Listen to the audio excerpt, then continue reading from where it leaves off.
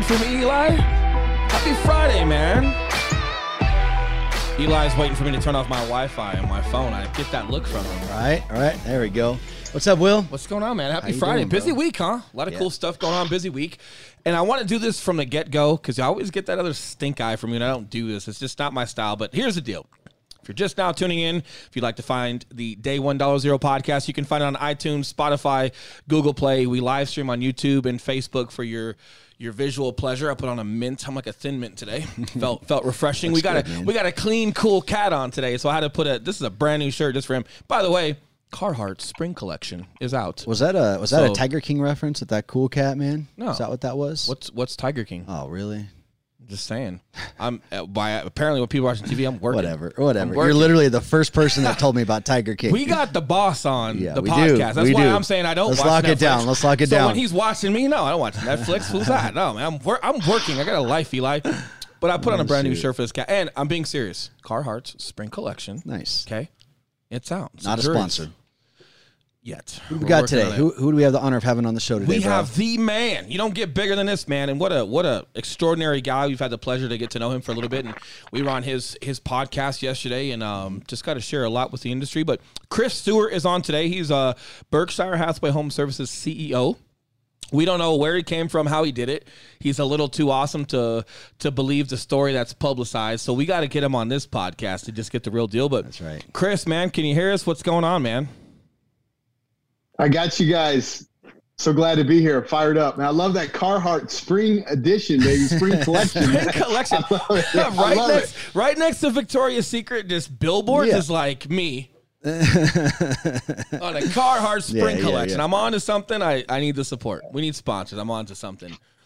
So, Chris, hey, man. I love it. First and foremost, happy Friday. Appreciate you having us on yours, yesterday, and more than excited to get you on ours, because obviously the basic synopsis of ours is just going over people's literal day $1 and however early that goes into their childhood or early adulthood, what it looked like for them, and then obviously just telling the story of where we're at now. But just for some of our listeners that maybe aren't exposed to the real estate industry and maybe don't know quite who you are, can you give us some context on just what your responsibilities and your roles are right now and everything that coincides with what you do before we kind of back it up?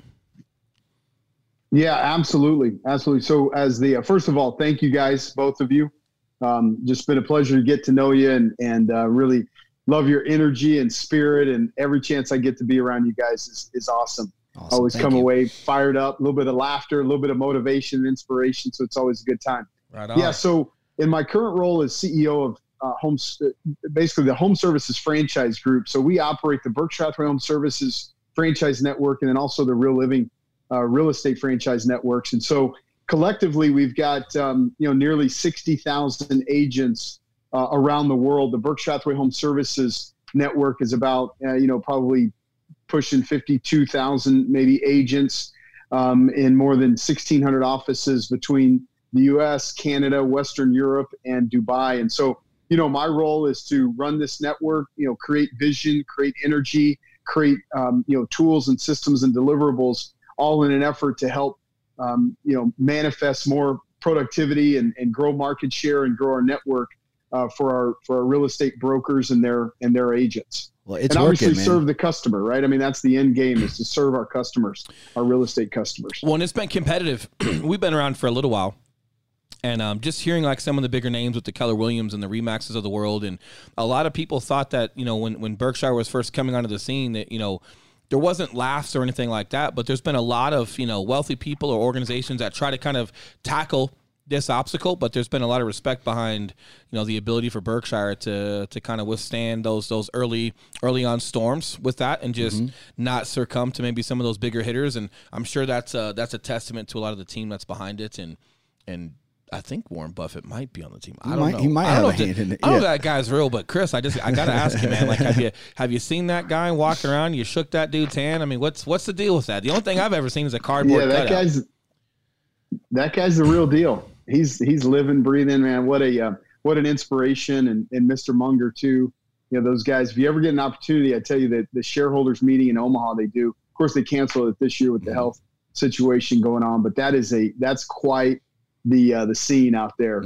Thousands, tens of thousands of people, and and Mr. Buffett, Mr. Munger are the key centerpieces of that. And it's a really special culture that absolutely helps influence the way that I think about my own role here as the CEO of this organization, and, leveraging, what they mean to the business world and trying to, embody that spirit and pour a little bit of that essence into what we're doing here is very, very special. Well, it's a special brand, man. I think, when someone hears the words Berkshire Hathaway, everybody has something in their mind that they associate that with, right? Regardless of what your status is. That's one of the cool things about, Warren Buffett and the brand that Will and I personally like, man, is that, it speaks to the blue collar person as much as it does the high end luxury seller. Like, I think everybody has some sort of experience or feelings. And like with Warren Buffett, man, who doesn't like Warren Buffett, right? You never hear anyone talking shit about it. He don't have any haters, man. It's hard to say anything bad about that guy. That's right. Seems like it. I mean, I think so. And if we were looking at this, and look, everyone can see, Chris, you're a good looking dude. You've got that nice black on today. And like, from my background of just dealing with just gangs and stuff as a cop, I'm just imagining like just this underground of Berkshire being like the mob, right? And I'm like, all right, that's cool. And then like, hey, we've got to work hard for Chris. So Eli and I are kind of like the knockaround guys, trying to do some dirty work and impress Chris. So maybe one day we get to go meet Mickey or Frankie or whatever those dudes are called, AKA Warren, whatever they're calling him. And however we got to visualize it, we're going to make it work. But what an extraordinary responsibility. Just in our little history of Eli and I, being in business and what's open for us. It's really good to have a plan, right? Like, yeah, what's your 3-year goal? What's your 5-year goal? But then some things that unfold, the relationships you have, the opportunities that get creative, you couldn't have planned for it. You couldn't have imagined it unfolding like that. And it's just crazy how relationships build things. And we're still early on in our careers, but just to see where you're at, I'm so curious at like the relationships and opportunities and ironic pieces that maybe look like hardship, but it wasn't hardship, and really what unfolded to get you where you're at now. I'm so curious today to kind of dive into that. So let's dive right in. Let's kind of get back to, if you've got one, if you've had some time to think about it, but really, just early on in your adulthood or just within business. And did you have any breaking points, or when you think about it, what do you reflect on as far as what was that literal day one $0 for you as far as back as you can see where this ladder started? Yeah. It's good. So it's always fun. I don't know where I heard it, and I'm sure you guys have heard it many times, but it's people say that, it's hard to imagine all of the steps that you'll take in your career looking forward. But looking backwards, you see all the steps you've taken, and it's a perfect sequence of events to lead you to where you are. And I'm very much that case. The interesting thing is I born and raised in Dallas. And, grew up in Texas, went to Texas A&M. Was just, my grandfather graduated from there. So I was always, just dead set on being an Aggie. So I went to A&M, went down there and I studied biochemistry. And I really only studied that. You don't know anything about this COVID, do you? And I only did that Don't just blow over. Listen, Chris, don't just blow over what you just said you studied during a time like this, and you got gold jewelry and black clothes on right now. You can't just blow right past that, man. I saw that ring too, man. I saw that ring too. I'm paying attention, Chris. So biochemistry, COVID. I guess we'll do the COVID later if people are still listening. So I'm sorry. Oh, by the way, Eli's not a football fan. Texas A&M is a college. Aggies, it's a big honorable school, great football team. Got it. That's like the oblong ball you throw and kick it. Yeah, I got you. Something. Okay, cool. I'm learning. I digress. All that stuff. I'm learning. Yeah. Oh man. So I didn't really know what I wanted to do professionally, but I enjoyed science academically, and actually at a career fair at A&M, I met these 2 recruiters that were there at the job fair recruiting for this company that was in systems integration and technology. And I just hit it off with these guys. They had an amazing energy, and they were telling me all about their company and what they did. And I didn't understand one word of what they were saying, but they said, hey, as part of the interview process, we fly you to New York City. I'd never been to New York City. Wow. I'm like a senior in college. I barely even been out of the state of Texas at this point in my life. And so I went through all the interview and that sort of thing, flew up to New York City. They offered me the job. And I'm like, I'm in. And I only took the job because it meant that I got to go and live and work in New York City.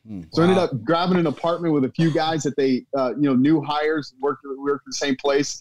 And we moved to Hoboken, New Jersey, home of Frank Sinatra. You talk about Goodfellas. Home of Frank Sinatra. It starts. It got starts, you early. It starts. See, it starts right there. The Illuminati starts right there, baby. Oh, man. So I grabbed this job. Now just context, okay? Completely in a bubble in College Station at A&M, just loving life, living the dream, and studying, science and all this other crap. So I go up to do this interview in New York City, and I remember sitting in the lobby. I'm on the 40th floor of this beautiful building, downtown Manhattan. I'd never been there before. I'm 2 blocks off of Wall Street. And I remember sitting there for the first person to come get me, and I picked up a brochure of this company. I'm sitting in their lobby interviewing a job, and I'm reading this brochure, and I didn't understand anything in this brochure. I didn't know what any of the stuff meant. I at that moment, I realized, oh my God, what am I doing here? I don't even know what is but this? I want to give the audience some context, right? I want to give them some context, because if you're going to take this as in like, hey, you can accomplish anything. I didn't know anything. You were also studying biochemistry, right? So I feel like you got a big old brain in there, which I'm guessing it didn't matter what you wanted to dive into. Everyone had to study for that job. You read a pamphlet, you read a brochure, and I'm guessing like the rest is history. So just a testament to your brain power, Chris. Yeah. And that was kind of it, right? So it was all about the energy, the environment, the people. Obviously got that job, moved up there, worked with those guys. I actually transferred with that company out to Silicon Valley.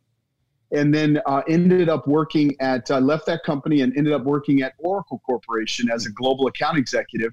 And, Oracle is one of the most prestigious, software companies in the world. So you learned this job in the business. Was it just a pamphlet, or like, so you actually learned what you were doing? Oh yeah. Oh my gosh. I learned it. Absolutely, man. I was awesome at it. I love technology. Who knew? Yeah. Here was the crazy thing again about looking back. So this was the mid 90s, right? This was 1995 in New York, and then kind of got out to Silicon Valley full time in 98. So we were full fledged in the throes of the internet revolution. Wow. And here I was, a young professional, just literally earning my stripes from a professional standpoint, fresh out of college, learning everything at the same time the world was about the internet and its impact on the transformation of industries. And I was right at that intersection, and it just was completely happenstance in terms of taking that job out of school. Otherwise I could have been in an engineering firm, a lab. I could have been at a chemical engineering plant somewhere. I mean, who knew? Who knows, right? How are you you could have been in Wuhan right now, man. Well, right, but how were you so open-minded? Yeah. I mean, I don't want to like cut off your story, but I want to take it incrementally a little bit. And I'm sure some people are curious as into like all the college and the studying and what you did for your degree. When looking back, and you're just like, yeah, no, these recruiters, they were awesome. Like, listen, Chris, I've met a lot of awesome guys. That doesn't mean I'm going anywhere with them, right? So what allowed you to just like, cool, feel some good energy and you like him and you're, hey, I've never been in New York, might as well take an interview. But did you have any reluctancy or any doubt or did you talk to your parents and what were they thinking? Like, because it was just so far outside of the scope of what you had been studying, what allowed you to be so open-minded to, because I think a lot of stuff in life is energy. And I also think that there is some intelligence to reading an opportunity and taking advantage of that opportunity. But when you're looking back at that, what allowed you to be so outside the scope of what you had studied for so long to be able to just take that opportunity? Yeah, a couple of things. It's a great question. I think a couple of things. Number one is my two role models and idols and inspirations were my mom and my grandfather. So I never knew my father. In fact, he's passed away now, but I never knew him. We never had a relationship at all.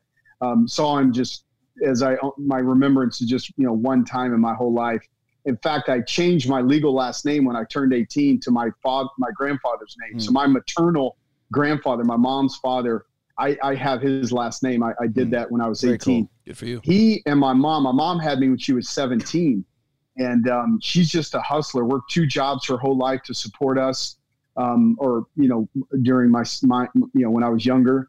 And she was just very resourceful. And my grandfather was very resourceful. My grandfather actually grew up as a tenant farmer in East Texas. That means that he and his family, they were given a little corner of this huge cotton farm to have their home and live. And in exchange for that, they were the labor on the farm. Wow. And they picked cotton. That's what they did. So he didn't even start school every year until November after the cotton harvest was done. So he started school late every year by 2 months just so he could pick cotton. And when he got old enough, he joined the Army and, went and fought in the war and came back, put himself through Texas A&M on the GI Bill, was an electrical engineer, worked only one job his whole life at the power company there in Dallas Power and Light. And so I just saw that, and I saw my mom, and I just knew, it didn't matter. Honestly, my whole career has been this way. It doesn't matter what you put in front of me. I have no reservations, no fear, no doubt. I I live by this mentality. You're either on the train or on the tracks. And I love that. I'm just on the train type of guy. Yeah. And I love that. And I want to, I want to shed some light because, Chris, this is something I've gone through with myself, especially this past couple of years of doing the Marine Corps stuff and government work and police work. And then now I'm a realtor. What are you talking about? Right. But when I look at it, it makes perfect sense. But I had to be proud of who I was, be confident in who I was, but not place my entire identity behind a badge, behind an Eagle Globe and Anchor, behind something. And something I'm taking from you right now is I'm sure you worked your tail off. I'm sure biochemistry was extraordinarily hard, but you probably had like maybe that entrepreneurialistic thoughts of, and I see this in a lot of kids that come out of college. It's very one-dimensional. You get your degree and then like that's what you are. And it sounds like you probably had a lot of fun in college and doing your biochemistry, but it didn't define who you are. You've always been like, if something feels like it's a good fit, you've got enough confidence that if you dive into it and be resourceful enough and learn it, that you can still go capitalize. And it's more about what you're diving into and enjoying it and capitalizing on it versus staying one-dimensional behind a degree and thinking that you just got to run that lane and run that play. Yeah. And the other thing, so I would say my grandfather and my mother, just put so much, and my grandmother too, but so much fuel in my fire and wind in my sails. I just, been always unstoppable for my mindset from that standpoint. But here's the other thing, growing up, most of my young childhood, we lived in some apartments, this apartment complex, and none of us knew our dads. That was like the common denominator. We always joked that the only holiday we didn't celebrate was Father's Day, but we were, a bunch of young guys and kids growing up, and man, those are still some of my great friends to this day. And the one thing that, at least for me, about those experiences is, even if I was a guy that had, a little money in my pocket, because maybe my mom, or my grandfather maybe gave me a, $10 bill and my guys didn't have it. That, to me, I don't want to go down to McDonald's if I'm the only one that can eat. All right. Yeah. So if I don't have enough money for us to all go to McDonald's and go grab a burger, or if we can't all go over here and watch the movies, then none of us are going to go. Mm-hmm. In other words, I've always had, because of those experiences growing up with those kids in the apartment complex, the idea that let's just all be good together. Let's just all go do things together. And that professionally, what that's translated into, I've always been the person who tries to surround myself with like-minded people. And I try to pour everything that I have into the people around me, my best friends, my family, my kids, my coworkers. All I want to do is help people be the greatest that they can be. I just want to pour into them. And that's really been the essence and theme of my whole career. Anywhere I've ever been, I want to make my boss look good. I want to make my teammates look good. I want to make my staff look good. I just want everyone to be on this journey together. I do not want to be on the proverbial mountain by myself. And we all go, or none of us go. And that's contagious too, man. That to me is the common skill set. Yeah. And that it's extremely contagious behavior. And I saw that at its highest level when guys are extremely scared and you're training for combat, and there's just a lot of things that are unfolding, in those moments. And that type of leadership, you can trust it. you believe in it and you trust it. And when you put people around you that can believe in you and that trust you, extraordinary things grow. And I'm also so glad you said that, because I remember the first time we met you, you came to Denver and you were giving this speech, and not a speech, you were going through a ton of information. You were energetic, and well, I got a ton of ideas in this big old head of mine, right? I remember talking to you, but I'm also in real estate. But I was super direct, and I think I was just marrying your energy. And I'm so glad to know that you just want to pour into us and that you didn't feel obligated by intimidation to like help this big crazy guy in Denver with his goals, because and I'm being funny, but it's true, man. And I love being able to shed some light on this as far as how it helped you early on and still to this day, because we're going to get into later, how do you still approach every day like it's day $1.0? But I think you kind of answered it a little bit right there, because it's, no one's too big, but no one's too small. And the way you treated people early on in your career, where we're talking right now, is the same way you made Eli and I feel when we met you. Like obviously you're the big man, right? You're on top of our company. We respect that. And there's a lot there. And there's a lot of people as far as chain of command that's in between that, and a lot of experience, a lot of years. But you never made Eli and I feel like we were too small, even though we knew you were superior and we understand chain of command and who bosses are and certain things. You never made us feel inferior. It was always like, yeah, let's chat. You guys got a lot of great ideas.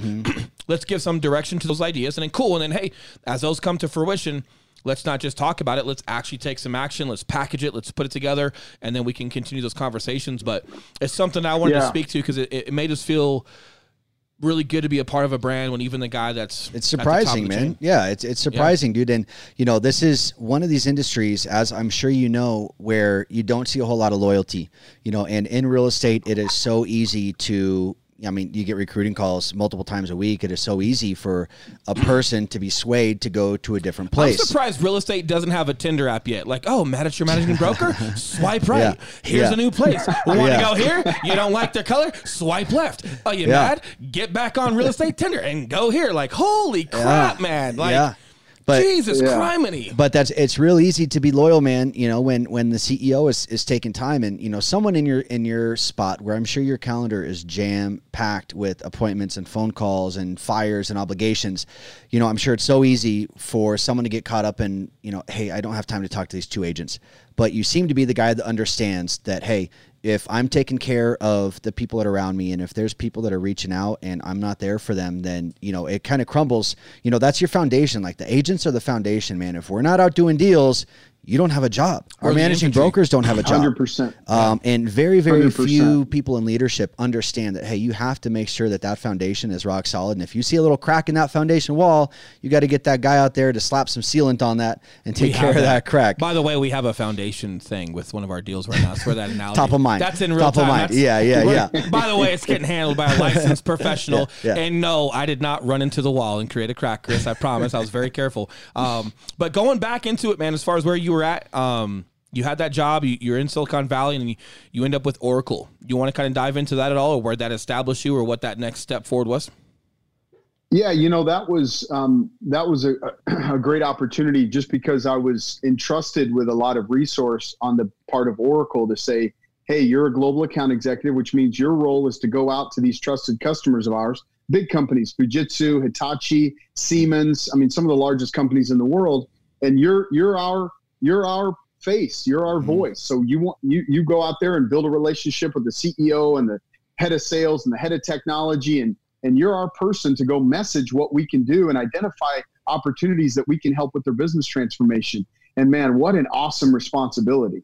To be affiliated with one of the, an organization like that at that time and be entrusted with those resources and that responsibility was just enormous. And it just really, again, looking at my career backwards, it just instilled in me a confidence to say, man, you can help people change their perspective. You can help companies change their outlook. You can have a seat at the table to help people with their strategies. And all of that has been entrusted to you as an individual. Now you've got to answer the call. That means you've got to study. You've got to prepare. You've got to be sharp. You've got to be a great communicator. You've got to be a great listener. You've got to follow up with people. So, all of the things that, in some respects you're taught, in terms of, you're taught professionally, but a lot of that is just instinct and experience. And on the backside of that, it just, man, what the confidence that gives you to be in those kinds of settings with multi-billion-dollar global enterprises. And this was, nearly 30 years ago now. So that was just an incredible foundation on business and leadership and marketing and communications and sales and organizational transformation that really has carried me, to this very day. And then obviously going through the .com boom and bust and being at the epicenter of that meltdown financially and all the companies going out of business and, just all of that carnage as a young professional, that was also a learning experience. Like you made the comment, Will, in your opening. What you think is a setback is really a a benefit or an asset, and I would say that was one of them. Fortunately, I was young, and I didn't experience any loss. I didn't lose my job. In fact, because of all the changes, we were better positioned. Oracle as a big organization in the technology space, so I kind of came through the .com bust healthier, stronger, more vibrant, bigger financial opportunities. And that was great. Can I ask how old? Those are all great experiences. Can I ask how old you were going through all that? 30 years ago, I was like the 70s, right? Why does it still feel like that? But do you ever feel like that, Chris, when someone's like, oh man, 30 years ago, like the 70s, hey, that was actually like 1990. Like you're thinking like, dude, Woodstock. Yeah. Why are we, what's going on? So those years were, coming out of college, like 22 all the way till 30. Man, so you were young with early 30s, going through all that, ton of responsibility. Young. Wow. And yeah, it was. What was families? And I'm asking selfishly, man, because I'm always looking up to guys that I perceive as good fathers and good husbands. What was family situation like? Then when did you end up kicking off the family and all of that? Because I'm always curious how that coincides with working as much as I'm sure that took you to build up. Yeah, good question. So I moved out kind of full time to Silicon Valley from New York in '98, and I had met the lady that would become my wife, is still my wife now. I'd met her in '97, late '97. Got married in 2000. So in the year 2000, I was 27. Okay. We got married, and it's still doing good, and she's working, and I'm at Oracle at the time. Yeah. And then I remember I just had this kind of aha moment. I closed a deal that I didn't think that I was going to close. It was a total bluebird. I put a lot of work into it, but I just didn't give it a lot of confidence. And the deal closed, and I got the commission check. It was a big commission check, 6-figure net commission check. It was a big one, and those weren't uncommon. But this particular check, I didn't have a lot of faith that it was going to close. And so when it closed and that 6 figures came in, I was like, holy cow. What, honey? Now's the time. Just stop working. We're going to start working on this family thing. Put that, set that aside, and did some other financial planning. And so that I was very fortunate. And so blessed, particularly coming from a situation where my mom, and her, situation of sacrifice and raising us with, working 2 jobs. And I just always had imagined having this financial security and peace of mind before I wanted to start having children. It was like that commission check was almost that blessing, kind of a gift from God or a sign somewhere that says, hey, this is your peace of mind. And so we were very proactive that way. So that was like the year 2001, late 2001. And then we had our first baby April of 2002. Cool. So you got to love a guy who's like so put together. Cause we were on Chris's podcast yesterday. I'm like, yep, 2 weeks in real estate, haven't made a dime, lost a buddy. Hey, we're pregnant. Yay. Right. But it couldn't have, but for what that did and how that fueled me. And I've always just been kind of a cowboy, man. Like planning something too much might freak me out. And I would probably destroy the plan just to go with no parachute and figure it out on my way down. But interesting on your thoughts. And you're so intriguing to listen to. I'm like dialed in so much to try to pull stuff from you, because something I want to talk about real quick before we continue to push forward is you mentioned this project that you had going on, this offer that you were putting together, correct? I'm not sure. Is it an offer or a for that company that with the huge check? You're putting together a proposal for this company, a bid, or Yeah, well, I was working on it. You know, it was a deal that I was working on with one of my clients. I just didn't have a lot of faith that it was going to close. I know that. So let's stay there for a moment. And I'm like, oh my God. I know. But what I really took from it was you mentioned very briefly how much work you put into it, but didn't have faith it was going to close. And there's something really freaking important about the amount of work and work ethic and performance that you need to have with yourself.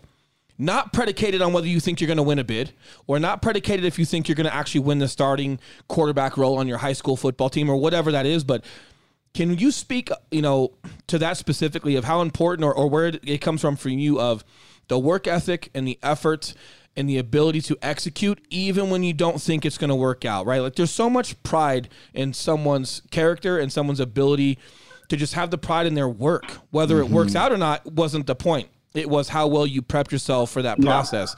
Can you hit on that? Yeah.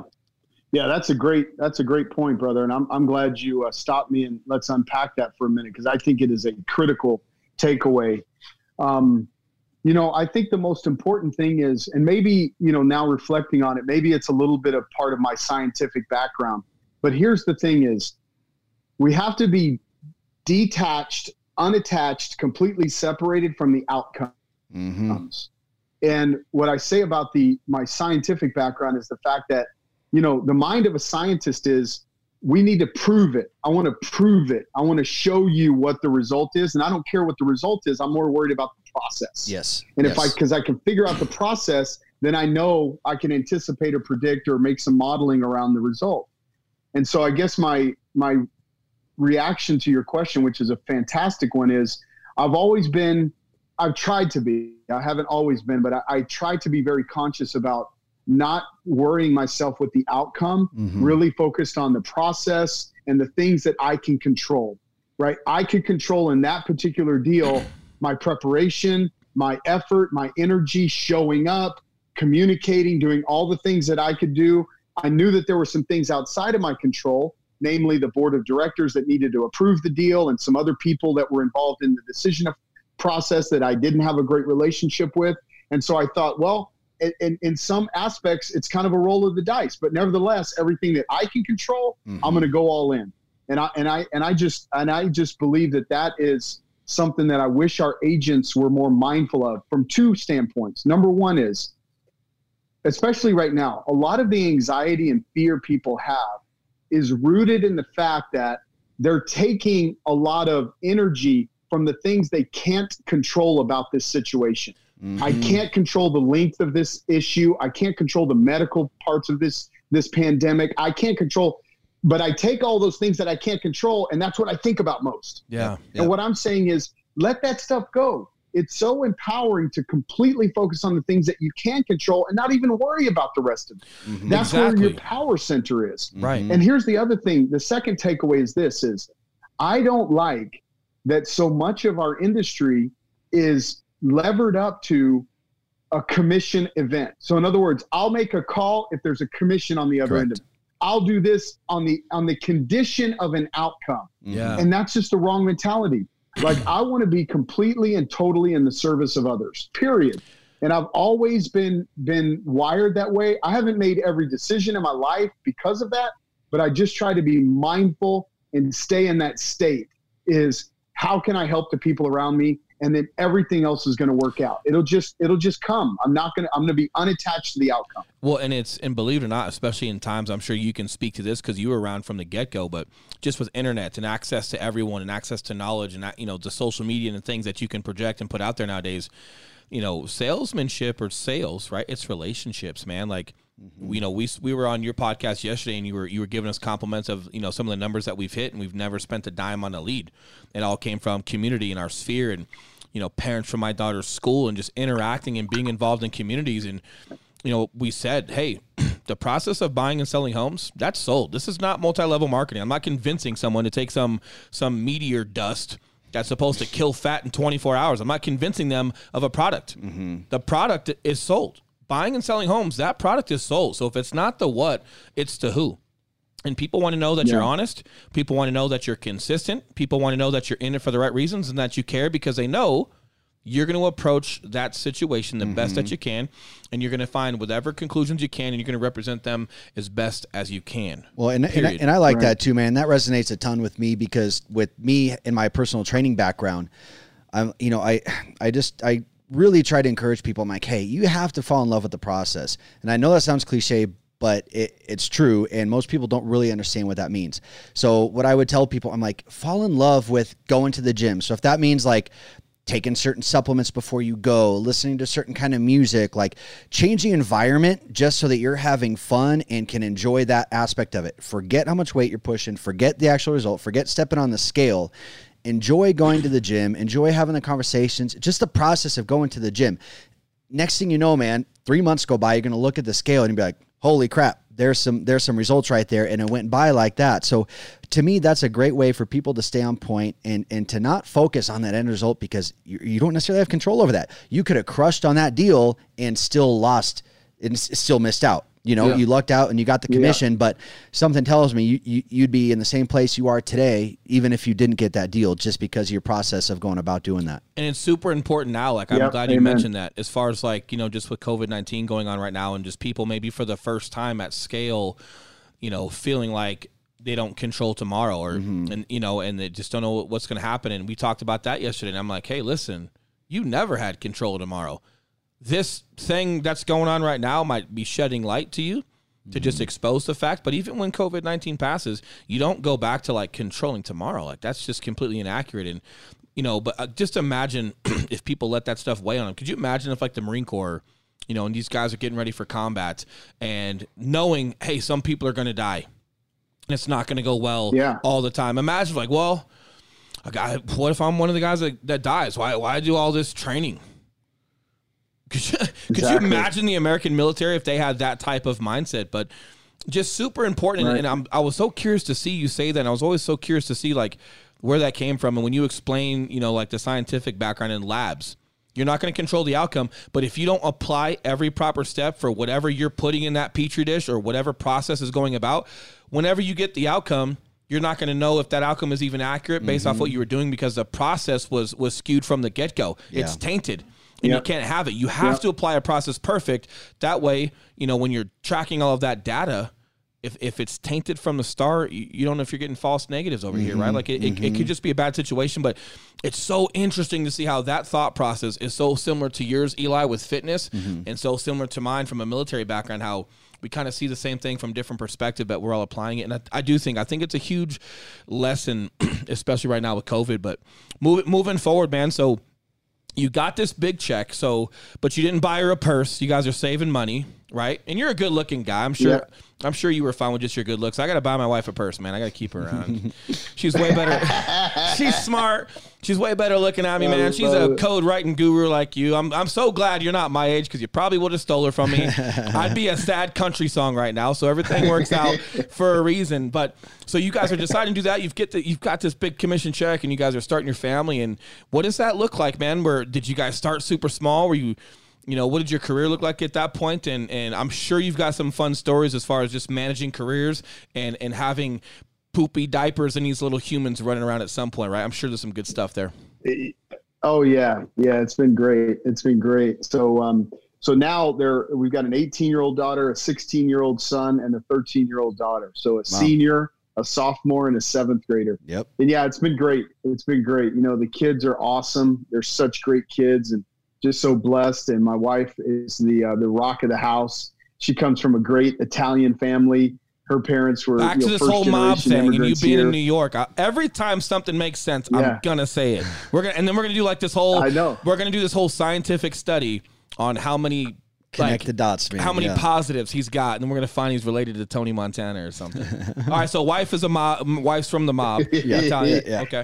That's why I'm dropping those Easter eggs. What's your wife's maiden name, if you don't mind me asking? Smith.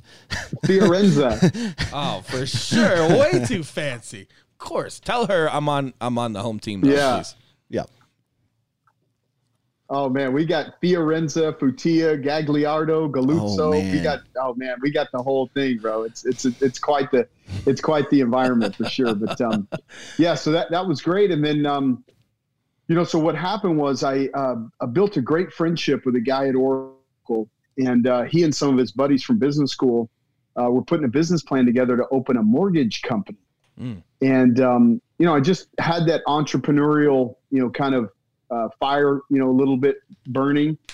And so I decided to leave Oracle with this guy. And we went up and they had, already kind of put the business plan together and just needed some other muscle to help, get it off the ground and some growing. Other muscle. And so, was this around 2000? Yeah. Was this around 2008 or so?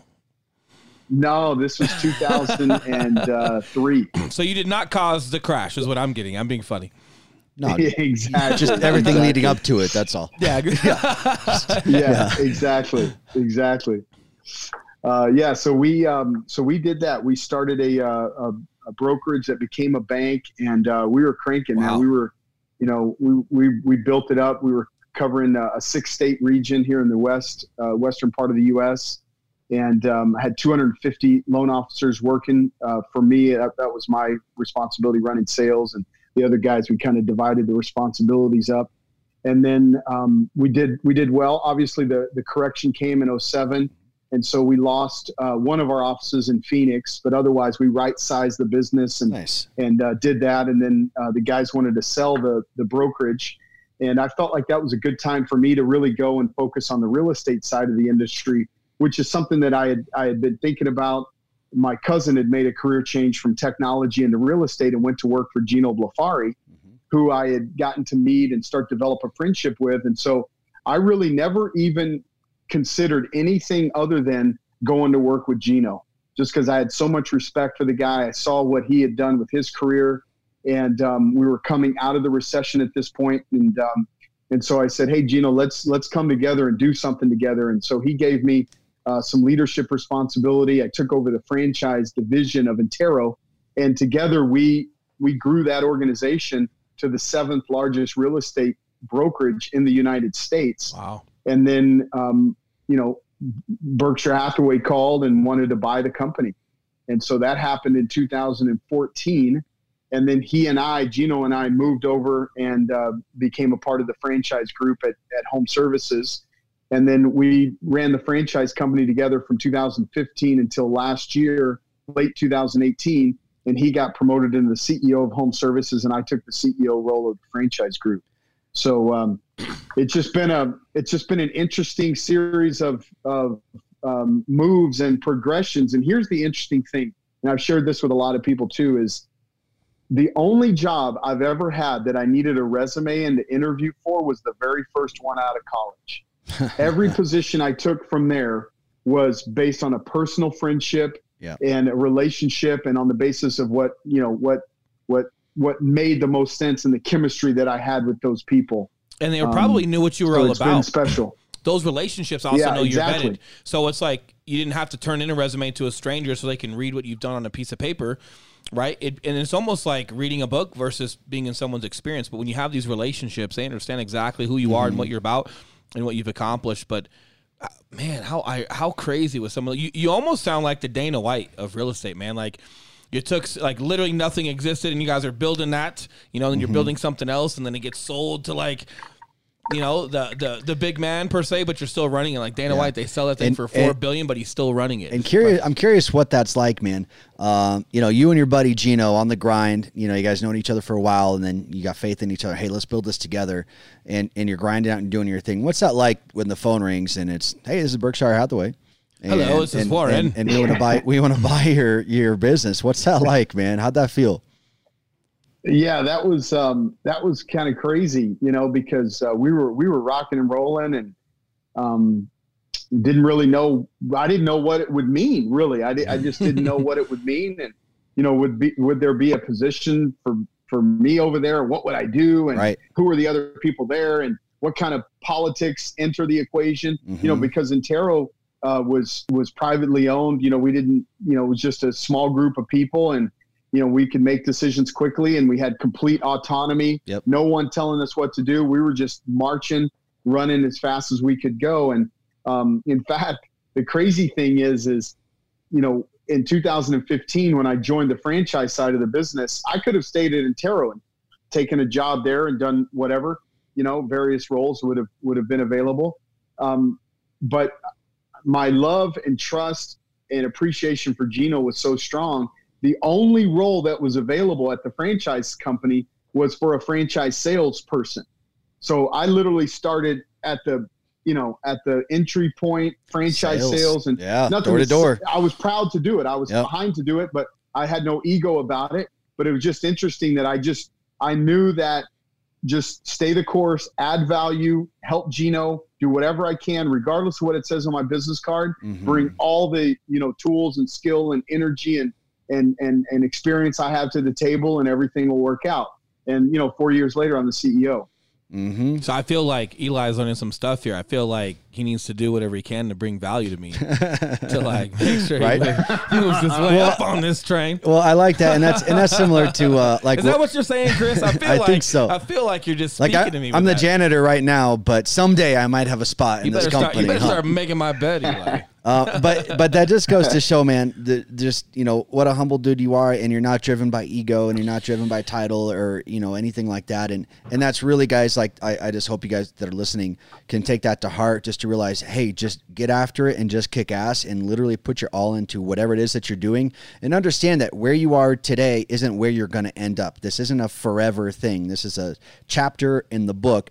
And each chapter leads to another chapter and leads to another chapter. And so many people aren't willing. I mean, I'm sure that was probably a step back for you, man. I bet just knowing business, your income probably didn't go up that year, right? Like that was probably a little step back for you. Yeah, no, I've taken many steps back. But again, it's about, to me, it's just never really been about anything other than being around great people and adding value and contributing. And I'm sure that if other people were to see my, path, they would have made different decisions. And not to say that those would have been the wrong decision. And you could debate my mentality and philosophy any number of different ways, but it is just the way that I'm wired. I really lean into my relationships with people much more than I do, again, the outcome or the paycheck. And I've just always been primarily motivated by helping, the people around me become better and add value. You're right, I don't know, whatever it is that I feel like a lot of people, particularly younger people or people that are having some challenge in their life is, you operate with a language of self-talk. And the self-talk is very powerful. It's the most powerful thing that drives people's success or failure. And, you're either a victim or a victor. And when you're a victor, the victory is not the opposite of a setback. A setback is part of victory. And for whatever reason, people self-talk is that the setback is the opposite of the victory. They're the one and the same. I was telling a group of our agents that I was on a call with earlier today that I said, hey, embrace the struggle, embrace the anxiety, embrace the uncertainty. Because you know what? Each of those things is keeping another person that's competing for the same food you're trying to eat from doing the things that you can do. Yep. So embrace that those things are there, because that if those things weren't there, you wouldn't have opportunity. Correct. So embrace the reality that those obstacles are there. That is your opportunity door. Well, you just have to open it and go through it. And just endure. Just endure. Just endure longer than the next guy. Here's the deal. Even like adding something to that before you embrace it, you need to accept it. You have to accept it before you can embrace it. Because let's use COVID for an example. Hey, whether you think it's fake, whether you don't, whether you think all this is crap or not, here's the deal. You're not at work. You're not doing showings. You're not going to the store if they don't want you to go to the store. It's real. It's here. It's real. Yeah. Whether you think it's for BS reasons or not, great. Doesn't matter. It's here. Right? So same thing, like a car accident. You can sit there and bicker about who was at fault, but if people are bleeding out and legs are broke and someone's head's off, problem. Right? So, hey, accept what's going on. Embrace the fact that we need to do whatever we have to do right now to get through it. And then whenever this dude's head gets put back on, We can have a conversation of your conspiracy on what happened. Yeah. And that's fine. Beetlejuice ran out and you had to swerve and that's why you hit someone. Fine. But it doesn't matter right now. So I love that embracing some of those struggles, and in the Marine Corps we call it embrace the suck. But I think before you can truly embrace it, you just have to accept that, like it or not, it's real. Yeah. And just own that. Accept it, embrace it, and understand that it's a necessary part of it. And for me, I think part of the reason that I love doing what we do, which is just business, I'll call it, not even real estate, just the game of business, is from weight training, I got so comfortable with the fact that, hey, because I failed at this weight, first of all, I pushed myself to my limit and then had a buddy help me through with some forced reps.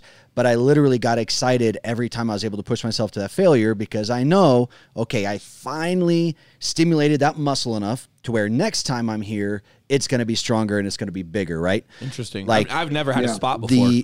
I've always just handled. But just having that understanding of like, hey, this failure is a direct correlation to the success that I'm going after. The whole reason that I'm here at the gym is so that I can hit this point of failure. It was just so just natural for me. Cool. Failure equals growth. Failure equals growth every single time. So I started chasing that failure. And in business, man, there couldn't be a better lesson than that, to actively go and okay, a little failure. Awesome. What did we learn? Cool. I'm not going to make that mistake again. Yeah, that's an interesting way to say. I want to get your thoughts on that too, Eli, because I almost disagree with you a little bit, but I think I'm just stuck on the word of failure, because I think what you were hitting was a point of exhaustion where your body just didn't operate anymore, and then it got stronger. And that's one way to look at failure. But then there's also failures of like you don't accomplish something or you make a mistake. And for me, sometimes, and depending on the type of failure we're talking about, because I have a little bit of a hard time when people get overly happy about their failures. And I think there's like this stigma in today's society of like being happy about failures. I'm not happy about failures at all. And I just got to be honest. I'm not happy about them. But I do understand that when I'm growing, there's going to be things that I'm not prepared for. There's going to be some level of unknown. So I embrace them and I accept the fact that they're going to be there. But they don't make me happy. But I do see what you're saying when it comes to the gym, because you literally brought your body to max and then it was forced to fail. So that failure feels like an accomplishment. Correct. Because it's anatomically correct. I mean, you brought your body to a max exertion. Yep. Awesome. And then the next time when you do it, you lifted 5 pounds more at the same rep. And it's almost like the accomplishment was the failure when it comes to gym. But in other realities, depending on how you're looking at it, like I don't want people to get stuck, or maybe I'm wrong, but they just failures with business or with relationships. And I understand they're going to happen. I embrace them. I want to move forward from them. And I analyze them. I'm not happy when they happen, though. And Chris, I want to get your opinion on that too, man, because you've got the bird's eye view with a lot of things. But we've had a couple of, even just some of our friends, when we've heard them, within the last 8 months or so, talk about them, some people just seem way too happy about a failure.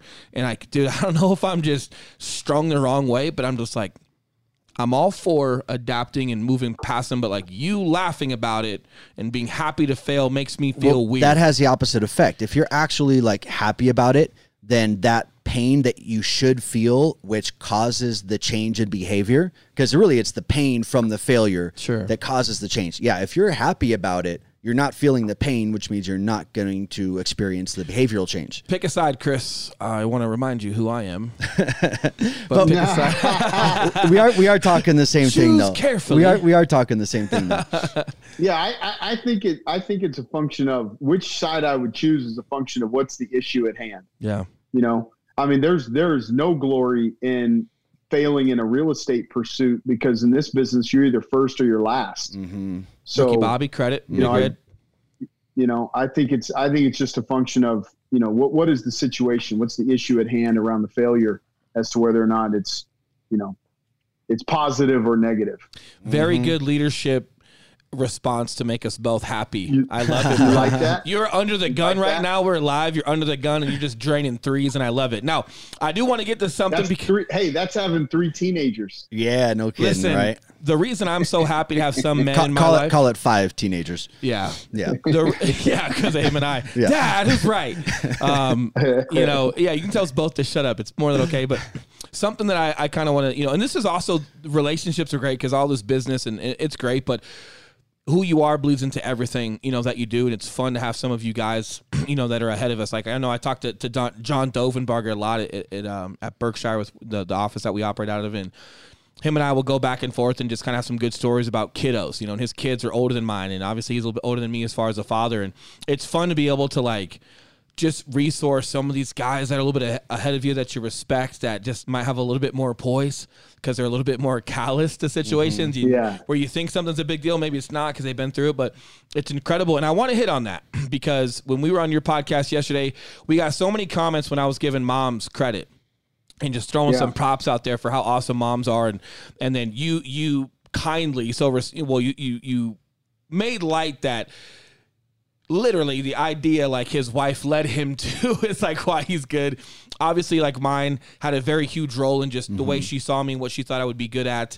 And then from there, but we've covered a lot in business with some successes for you.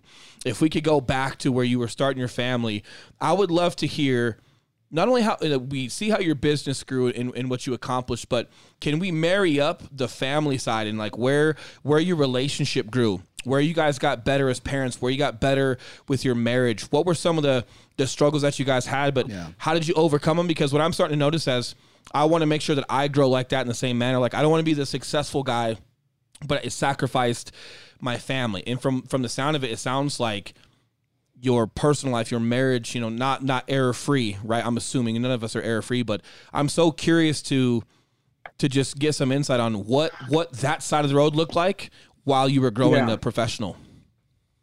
Yeah. It's, really everything for me starts with my wife, Monica. I mean, if she weren't who she is, there's no way that I'd be who I am, and I got so lucky in, finding her and us, building our family together in the sense that she's very focused on our family. She's a very traditional mother. She comes from a very traditional background in terms of her parents and her whole family, immigrating here from Italy. They are very grounded, centered people, her whole family. And her whole focus is our kids and their health and well-being. And she lets me do everything on the professional side. So every move I've ever made professionally, every move we've made, physically, and, what we do with our finances and things like that. There's never any, there's collaboration and discussion, but from that standpoint, it's a very balanced, kind of relationship. And quite frankly, I don't know that I'm necessarily a hard person to get along with. I wouldn't say that, but I just being, in an intense career and from time to time being under varying degrees of pressure, her calm and her kind of, just traditional nature is really kind of the anchor of our whole situation. And I would say that as parents, we very much agree on just philosophy and how we've raised our kids and where we put the priority in terms of education and athletics and, the friends that they choose and the time that we spend together. We do a lot together, our whole family, all five of us, and we always have. It's a close knit, really that's the most common comment that people make about us when they see us out together, not our family, but friends and other people when we're out, is how close all five of us are. And I think that's just a function of, just the environment and the tone that we set as parents. And there's a lot of very close, but to get to that level of seasoning, like let's use Eli and I as a couple, for example. Him and I have had our discussions. He may have slammed my door a couple times, Chris.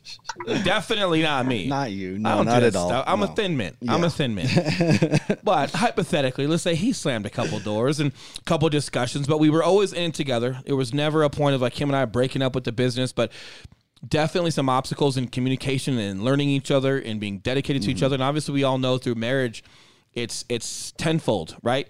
And so for you guys to be that successful, I love hearing it, but I know there's got to be some days where you were a knucklehead, and she's Italian. So was your laundry ever out in the yard? Did she ever happen to have a knife cutting steak in her hand and you said the wrong thing? I got to get a funny story out of you of like, a fun lesson learned, or where you just maybe have had some growth? Well, there hasn't been much of that. Nothing really, nothing funny for sure. Here was a crazy situation when my daughter, our firstborn, was 18 months old. We were up in Tahoe. It was Christmas time, so it was snowing out, and our daughter had a peanut, and she reacted to it. So we found out right then, in the midst of just like a blizzardous snowstorm up in the mountains of Tahoe, 2 days before Christmas, that our daughter was going into anaphylactic shock at 18 months old. Oh, wow. God. And so, rushing her in this snowstorm into the hospital, and her face all swole up like a basketball, and she was 18 months old. We didn't know she was going to die. We didn't know. And, and then dealing with that peanut allergy and all that goes into just like the sensitivity of the eating and the preparation and all this stuff, man, that has been a huge kind of like galvanizing part of our family. And then the crazy thing was, my son doesn't have a nut allergy, but my youngest daughter, she too has it. And then when she was like 4 years old, she started having epileptic seizures. So my youngest daughter, Juliana, and she has the nut allergy too. And so, just dealing with adversity through the lens of what it means to your family and your children has been very centering, I would say, for us, in the sense that it just keeps things into perspective. And, I can only imagine what the parents and families of children with really significant health issues, because I wouldn't call our kids' issues significant compared to a lot of the other tragedies that families have to deal with. It just creates a perspective where you don't sweat the small stuff. You know what I mean? We just don't sweat the small stuff, and we just try to keep a perspective about what we're doing as parents. And just, I would say that it has that, dealing with that, here's what it does, is it creates a level of maturity in the type of conversations you can have with your kids. Because now you're dealing with a 2-year-old, 3-year-old kid, telling them about the severities of eating the wrong food that can kill them. Now, you wouldn't normally have that conversation with a 2 or 3-year-old child. You don't normally. Now, my youngest daughter starts having epileptic seizures when she's 5, 6 years old. Now her brother and sister see that. Now that they're young kids. Now you start talking about death and the reality of medical conditions and things like that with children at that age. It just instantly elevates the level of dialogue that you can have with them about anything. So now they come into the teenage years, and you're talking about drugs and alcohol, and we're just able to have a very real, frank, candid conversation with our kids about whatever it is. It doesn't matter what it is. It's just honest, it's truthful, it's candid. And I would say that the blessing of the issues that we've dealt with on the health side have created that level of mature conversations that we're able to have with all three of our kids. And I think they're better for it. Well, it makes you guys realize that tomorrow isn't guaranteed. Well, right? kids are resilient. I've seen a lot of unfortunate things as a police officer, and I'm sure it's not even as bad as other stuff is out there, but just from the lens I can speak to, man, just kids are resilient. They can handle a lot more than people give credit to. And like you said, based off of your circumstances, you really didn't have a choice but to just expose them to that. But then what a blessing in, wow, how much your kids can handle, how mature they become from it. And just from a couple standpoint, like I've still got Chris, believe it or not, I saw some friends that like they've been together for like 8 years and they don't have kids, but they got dogs. And I just laugh. I just laugh at them. I just laugh. But it's so fun because I do think having kids together, it brings a relationship to another level because you're both trusting each other to commit to kiddos and doing the right thing and committing to the right thing and being in this together. And it's such a wonderful feeling when you can go home and like, man, you've got someone who's got your back no matter what, as long as you're good to them, not mistake free, but you're good to them and you're doing the right things and you're doing everything that you should be doing to contribute to that relationship. And then you've got kids on top of that. It brings a relationship to a huge level. But I'm so glad you hit on the kid stuff because obviously with some things that are going on now in nowadays society, there was a whole thing of like sheltering our kids. And I don't think that necessarily at scale that was the appropriate response. I don't really know where it came from, but it seemed like it was kind of at scale across the country. And based off of circumstances that are going on right now, I think all of us are forced a little bit more to just have those honest conversations and just be a little bit more real. But I think in reality, the bigger picture is that a lot of youngsters are just going to be a lot more prepared for what's to come because it was necessary to maybe expose them to some of those conversations. Yeah. Yeah, absolutely. 100%. Why we don't want to keep you too long, but I want to hit on one more chunk if you're cool with it, Chris. We've kind of heard like that, like your start, your literal day one $0 and the path that your life went down. I want to. It's a 2-part question, and I've got one question at the very end. It's a really good one for you.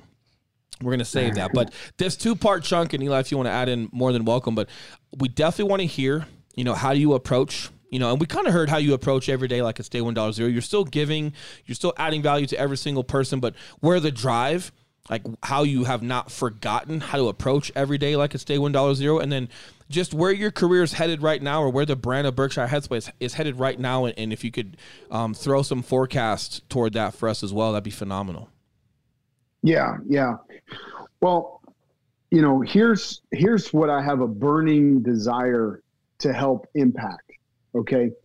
Every single year, the National Association of Realtors surveys buyers and sellers who have closed a deal within the last 12 months. I think it's the most compelling, comprehensive view into the key behaviors and trends amongst buyers and sellers that's out there. And every single year, they ask clients, would you use your realtor again? And overwhelmingly, 80, 85, 90% of the time, the clients say, yeah, absolutely. In fact, if you go back 10 years ago, 2009, NAR asked all the buyers, hey, will you use your realtor again? 87% of buyers said, absolutely. Well, this year, 10 years later, we ask, did you use your agent from the previous transaction? And only 12%, only 12% say that they do. Yep. So that gap between 90% who desire to be loyal and 12% that actually are, I call that gap the loyalty value void. There is no customer loyalty in this industry, and it speaks to a lot of the nuance of what you talked about before. There's no loyalty between the agents and their brokers. And it's just this carousel, just this revolving door of transactional mentality that I think is the biggest competitive threat to our industry. That gap between 90 and 12 is where all of the billions of dollars in quote unquote disruption is aimed at unraveling the value that great real estate agents like you guys are and the value that you provide to your agents. That's where that disruption is aimed. And so I've got a mission. I'm on a mission to make sure that every single person that's within the Berkshire Hathaway Home Services family is aware of that void, accepts that void, and takes personal responsibility to make sure that they close that gap in terms of their own business building activities. And here's the thing, right? There's a couple of things. Number one, a lot of agents would say, I get 100% of my business from my referrals and past clients. And I say, well, that's fine, but that's not the point. Do you get 100% of the business that's available inside of your network of past clients and referrals? And the answer to that is absolutely not. In fact, I think most realtors only get about half of what's available because, as you know, there's 4 or 5 other realtors that are also appealing to those very same people. Okay. Here's the other thing. The other thing is that most real estate customers, they don't transact enough real estate with enough frequency. The average right now is every 10 to 13 years. Because there's not enough frequency in the transaction, buyers and sellers don't develop enough muscle memory to understand where is the value? What is specifically the value that I'm paying for? Therefore, the realtor's job needs to be more educative. It needs to be more instructional and prescriptive around all of the things that we do that provide value. Because in the absence of a value metric that consumers understand, then they don't know what your value is. Then they're going to go, of course, compete race on to the price. bottom. They're going to go shop on price. Race to the bottom. Absolutely. And so that's what I really want is I want to make sure that the real estate consumer understands that our quest is to close this gap by articulating and exhibiting our value and delivering on that value and recognizing that if they want to go somewhere else because it's less expensive, that they can go make that decision just like they can in any other industry. However, there's going to be compromises just like in any other industry. You're going to make compromises to pay less. And so I think there's nothing more deserving of our time and attention as an industry, because in the absence of this mission, we will continue to be marginalized, and our role and responsibility will continue to be commoditized, and we'll continue to see the compression in our revenues and value. It's just it's going to be a natural thing that happens if we can't do this right. It's got to be value, and we shed a lot of light on that on your podcast the other day when we were talking about the example we gave of our buyer presentation / experience, and I've kind of walked some folks through that, and then we also spoke about how that can become video content and how you can build value at scale through your social media platforms with how you're doing it in person. But and then just you've also got to expose, like you're supposed to be advising. You sometimes you have to teach people how to look for value. And we like with these flat rate places and different stuff, it's just something that you have to combat. And we've had people ask for a price reduction, and this and that, and I say, hey, listen, Kev, I'll sell your house for $1. More importantly, let's sit down and let's go over this process. Let's make sure we give it the care that it's needed. Let's make sure you're okay with the outline and the process that I have prepared for your situation before you even give me $1. So I don't even address when people ask for discounts, or because they've been kind of shopping around and maybe they haven't spoken to me yet, or it's a referral, but they were already looking at some other discounted places before, I contacted them. The bottom line is like, hey, if there's something financially that's a situation, I'm okay with that. I'm going to help you out. But I want you to see that, hey, and the reason why I say $1 is they know I'm not being literal. But what I'm trying to get their attention to is like, hey, I'm not going to make the price the obstacle.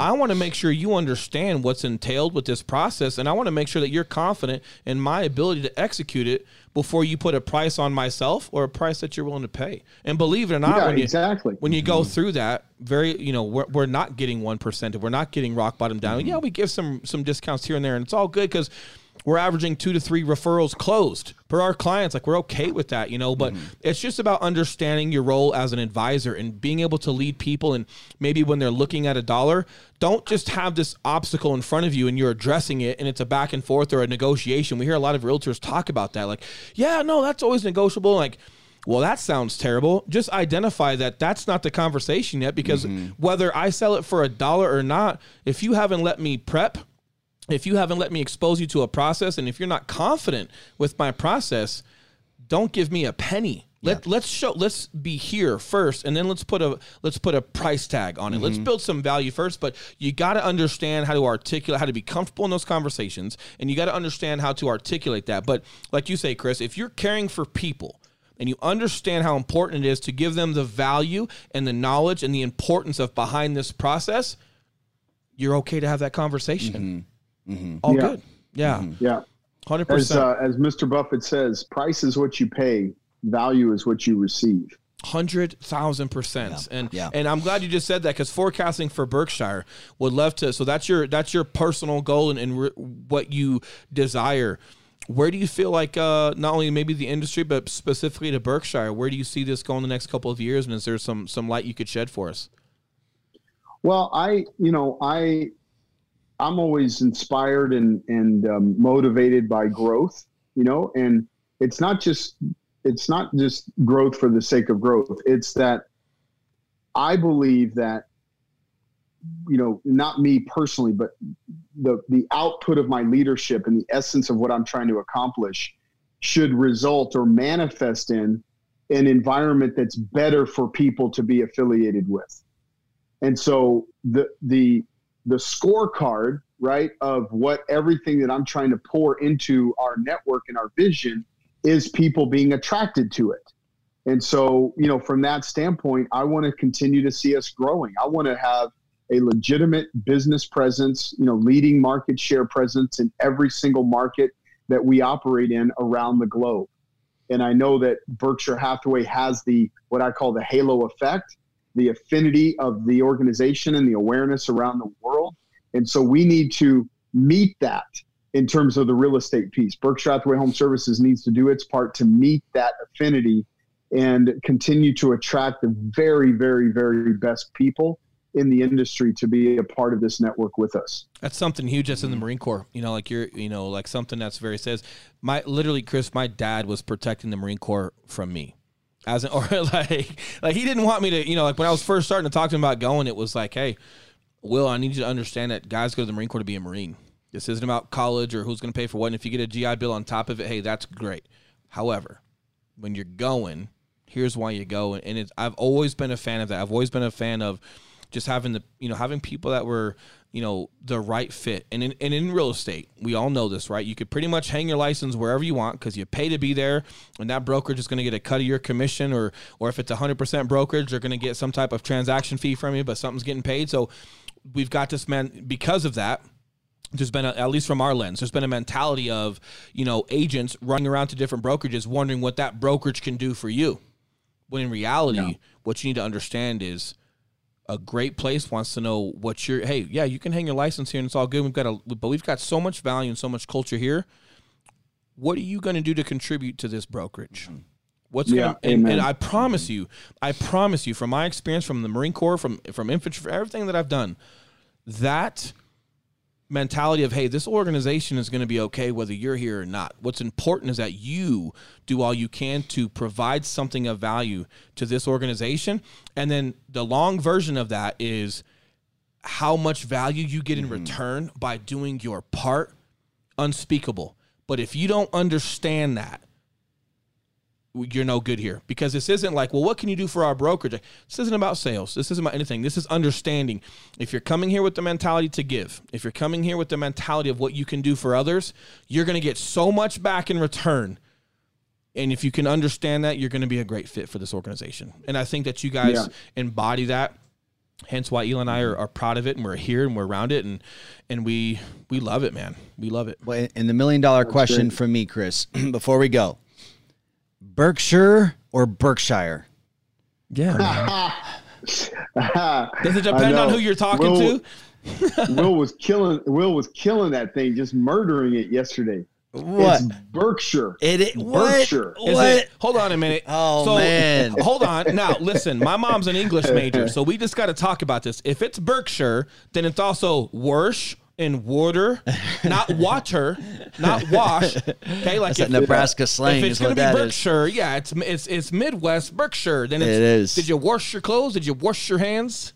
Water? Did you wash the water? Look. Yep. But it's an English word, so you can thank our British friends over there. Gotcha. So they do say Berkshire. Services. What's that? They do say Berkshire. I feel like, listen to me. Man, I'm so disappointed. No, hold on a minute. I'm so disappointed. Chris, listen. That's old. That's European. That's Old English. That means if you're from there, you say Berkshire. That's like King James version. Yeah, if you're from the Old Testament, you say Berkshire. If you're from Denver, Colorado, you're gonna say Berkshire. And I do it on purpose so people know where I'm from. It's just I'm being accurate. That's too funny. All right, well, glad we finally got the answer, man. 100%. Any last words that you want to leave these listeners with, man? As far as just if you're on the beginning of your day $1.0, if maybe you found some success, but you might be off the rails a little bit about resonating with approaching every day like it's day $1.0. Any last pieces within that ideology that you want to leave with everyone? I would say that it's all about creating a great foundation. You got to create a great foundation, and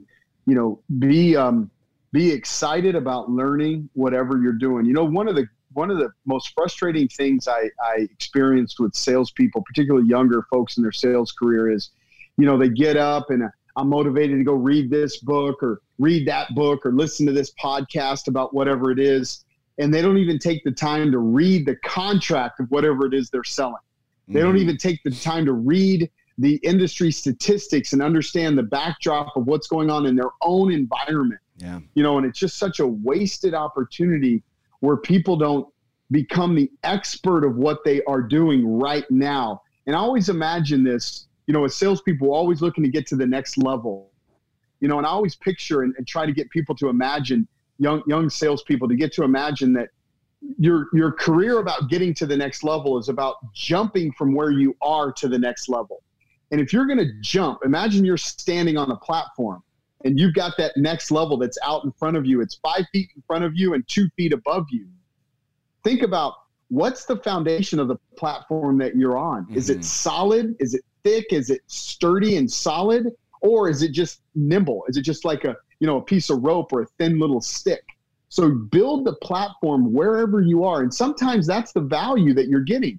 So you don't always measure the scoreboard isn't always dollars and cents. Yeah. Sometimes the scoreboard is process and learning and discipline and reading and information. And I just get so aggravated with people that don't even take the time and discipline to read and understand what they're doing right now. And I think that's an important lesson for particularly some of the younger folks starting their sales careers, whatever they're selling. I think it's huge, and I think just the visualization and just a mindset going into it, and something I speak to sometimes, and I use professional sports, and we, because we idolize athletes, and we idolize, like when you hear the Ray Lewises and the Tom Brady's, and we're watching the ESPNs, and we idolize how much film that they watch, and like, the passion Ray Lewis has for film is just asinine, and you respect it and their craft, and it's glorified, and it's football, and they don't see their family, and they're working weekends, and they're training, and all to be the best at the professional level of football. And something that I really try to hit hard on is, why aren't you considering yourself a professional in your own industry, right? Or if you're not there yet, why don't you have the mindset of, if you can watch on TV what it took a guy to get to that level as a professional, and all the academics and the film and the training and the recovery and the rest and the food and the time on the field and all of that stuff, we idolize it with athletics. We idolize it in Hollywood with what it takes for when we respect a guy that goes into character and is like weird for 14 months before they film the movie. And it's like, it's so respectable. And I think people don't realize, hey, you can actually approach your own life in your own industry with the same amount of intensity, and you can actually be a professional within what you do. But you've got to understand the workload and the amount of intensity and dedication it's going to take to get you there in yours, like it took for them to get in theirs. There's no difference. There is no difference. But sometimes it's just our mindset of what we're going into. Like, hey, apply that to your own life, and you'll be surprised where you go. Yep.